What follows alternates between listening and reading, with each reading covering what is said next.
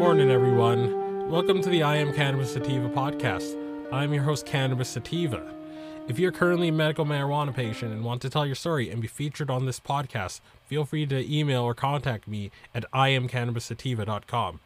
Also, check out our website at www.iamcannabissativa.com. Feel free to hit me up on Instagram at iamcannabissativa. Also, feel free to check out our official Twitter account, ICS or IC Sativa Podcast. You can also find and subscribe to our podcast on iTunes, Anchor FM, Stitcher, and the Google Play Music Store. Please rate and review us on iTunes, as rating and reviewing us will bump up the pod on their algorithm and put this podcast in front of even more eyeballs. And if you also like what we are doing, please become a Patreon and support us. We plan on doing big things with this humble little project, such as going to trade shows, visiting other medical marijuana or adult use states, and doing on-field work. By supporting us, this helps us to keep the lights on, pay rent, pay for hosting, pay for equipment upgrades, and travel as well. You can do this by going to https://anchor.fm/IamCannabisSativa-podcast/support. And again, that is www.anchor.fm/IamCannabisSativa-podcast/support. And so today's episode is going to be informative. It's going to sort of reinforce what we've already sort of covered in a previous episode. If you haven't checked out the interview I did with with John Payne of New Approach Missouri, I would recommend checking that out if you haven't already. I'm going to put that episode in the show notes because the article that I'm reading right now was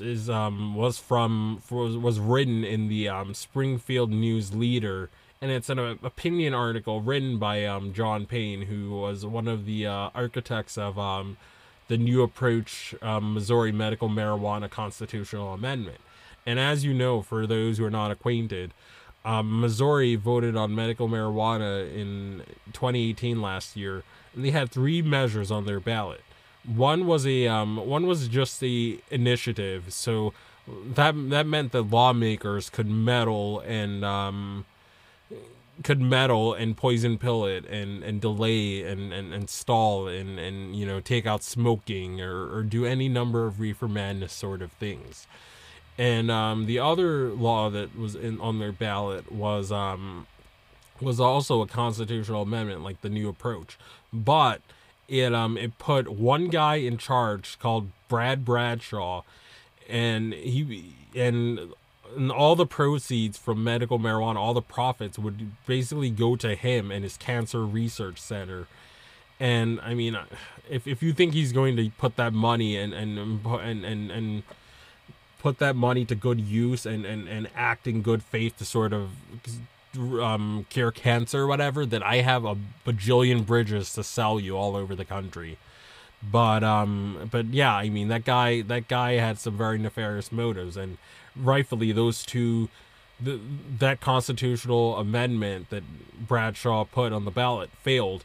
The proposition, which was again initiative that the lawmakers could just edit and do whatever the heck they want with, that failed too.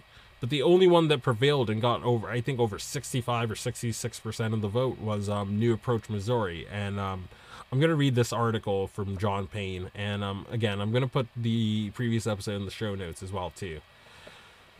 Missouri's medical marijuana law, one of the best, by John Payne. Since 1996, when California became the first state to legalize medical marijuana, many states found out the hard way that implementing a statewide program is often more difficult than actually passing one.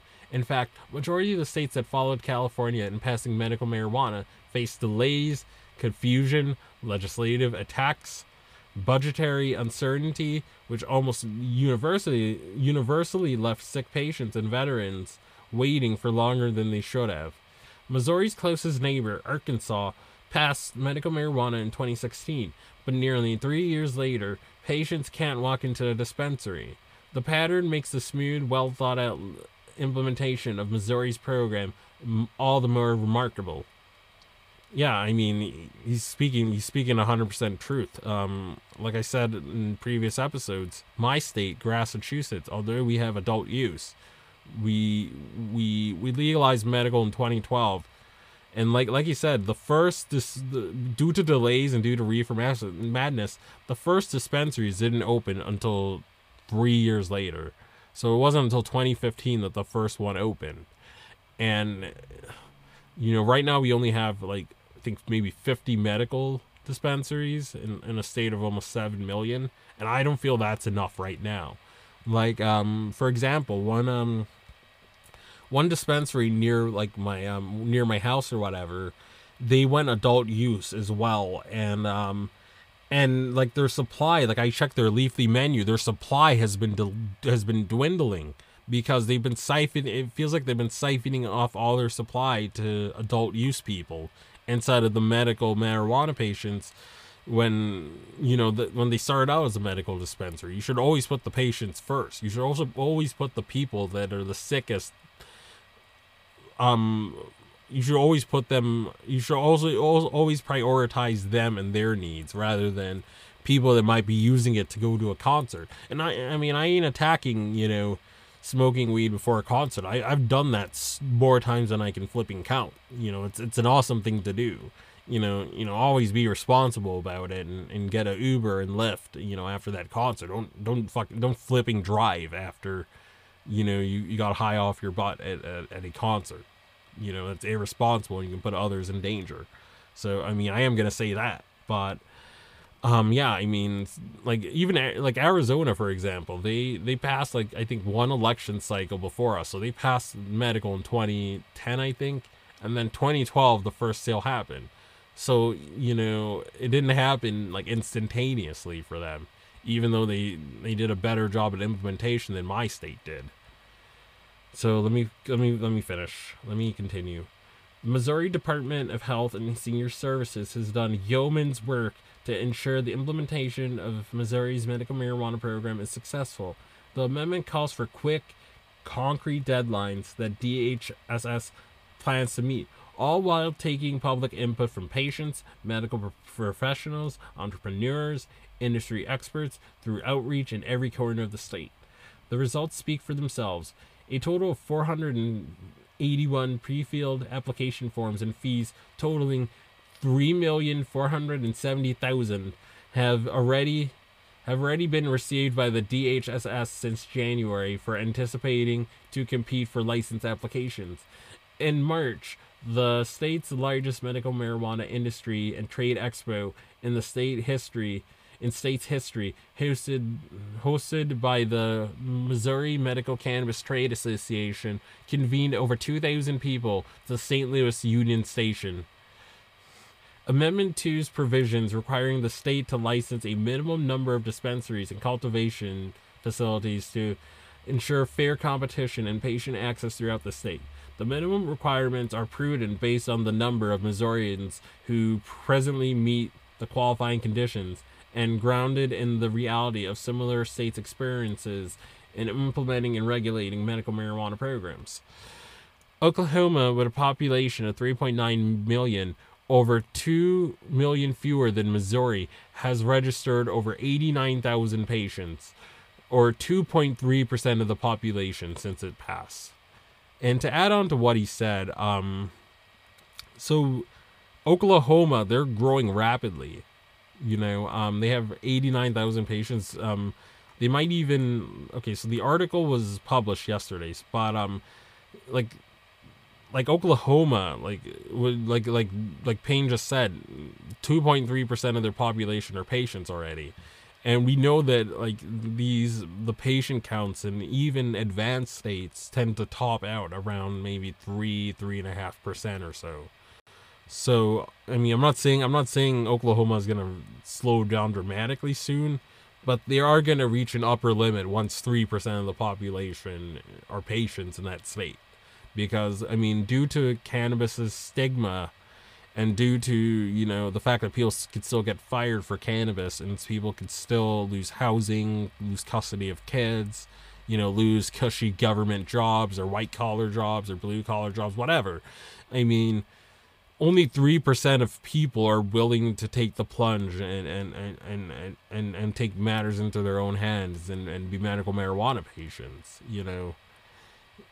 Only 3% of people. We still have our work cut out for us. Even in advanced states, it tops out at 3 or so%. Because of the mentioned reasons, and also you can't own a firearm if you are a medical marijuana patient.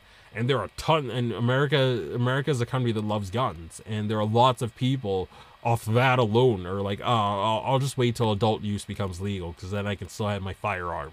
There are people who think that, and I mean, I'm not one for guns myself. I would say I'm kind of to the right of most progressives on guns. I'm pretty like pro Second Amendment more than a lot of other progressives might be. But I mean, I do think that there should be good regulations, like background checks, making sure people aren't a danger to themselves and others. I mean, I'm not against guns. Like, I mean, if I was at a point where I had a family or whatever, and I felt it was needed for home security reasons, I'd get one. I wouldn't rule it out. I wouldn't rule out taking my children or my teenage kids to a shooting range or whatever, so they know how to handle a gun, in case they're in a situation that they need to defend themselves in the future. I mean, I have nothing against that. But the thing is, I mean, for all these reasons I mentioned, these patient counts really top much more over 3%. They don't extend to 4 or 5, whatever, because again, people fear losing their jobs, people fear losing their custody of their kids, people fear losing their Second Amendment rights, people fear losing housing. People, like, a lot of people, due to reefer madness stigma, even though they know this could help them because it's not covered by insurance, they're like, oh, I rather take the poisonous pills that my doctor prescribes that's only $5 at the pharmacy, or maybe $30 for a 90-day supply or whatever. People rather do that than pay the $200 or $300 or $400 for an ounce in a medical state. And it's sad, but until we have adult use and until we have all the prohibitions lifted in this country, we're not gonna, the people that need cannabis the most are gonna pass it up because they fear that they may have things to lose. So, again, I'm digressing. I'm getting into the weeds here, but let me finish. With a similar set of qualifying conditions for patients, it is likely that Missouri will see similar numbers. Unfortunately, a flawed report from the University of Missouri attempts to predict how many Missourians will obtain medical marijuana patient cards, but relies on data from 2015 and compares Missouri to states with vastly different medical marijuana laws. Missouri will have a strong patient count because the law, first and foremost, puts medical treatment decisions back into the hands of doctors and patients. Bingo. Good guy. Like, we chalked this up to, like, we chalked up a lot of, like, good game in our interview. So again, I'll put that in the show notes. I mean, are there things I don't agree with on Missouri's law based on what I've read? Yeah, and I brought this up to Mr. Payne, and the thing is, when you're an activist and you're putting something on a ballot, you have to thread a very, very thin needle. You as an activist might want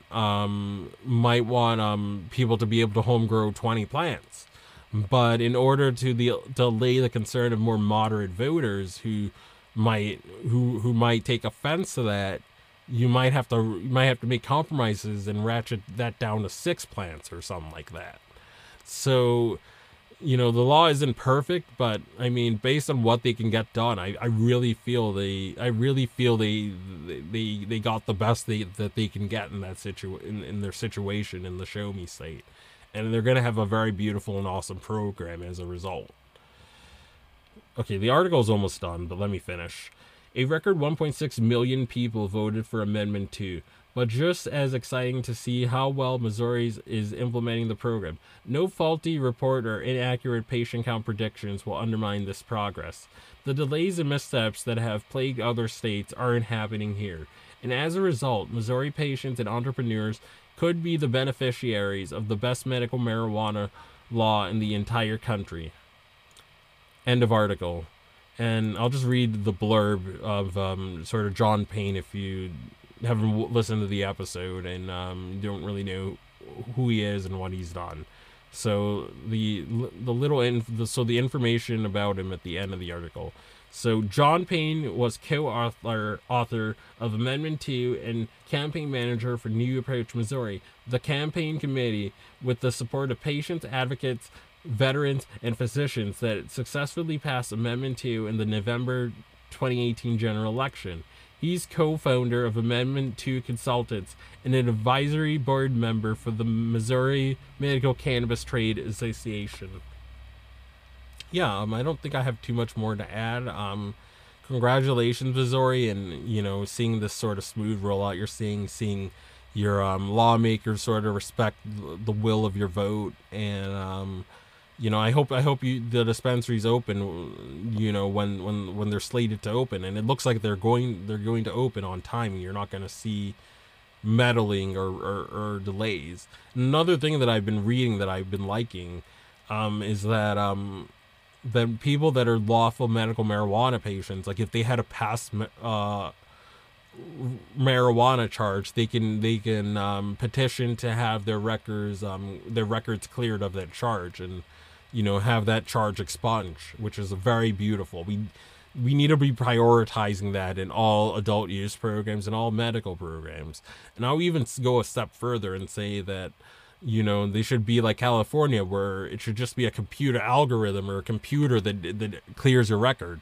And in my state or whatever, we have expungement for people, but they have to do all the legwork to clear their record. And I have activists that follow me on Twitter and that I know on Twitter that have records, and they're having to pay all these legal fees or having to do all this legwork to get it fully cleared from their record.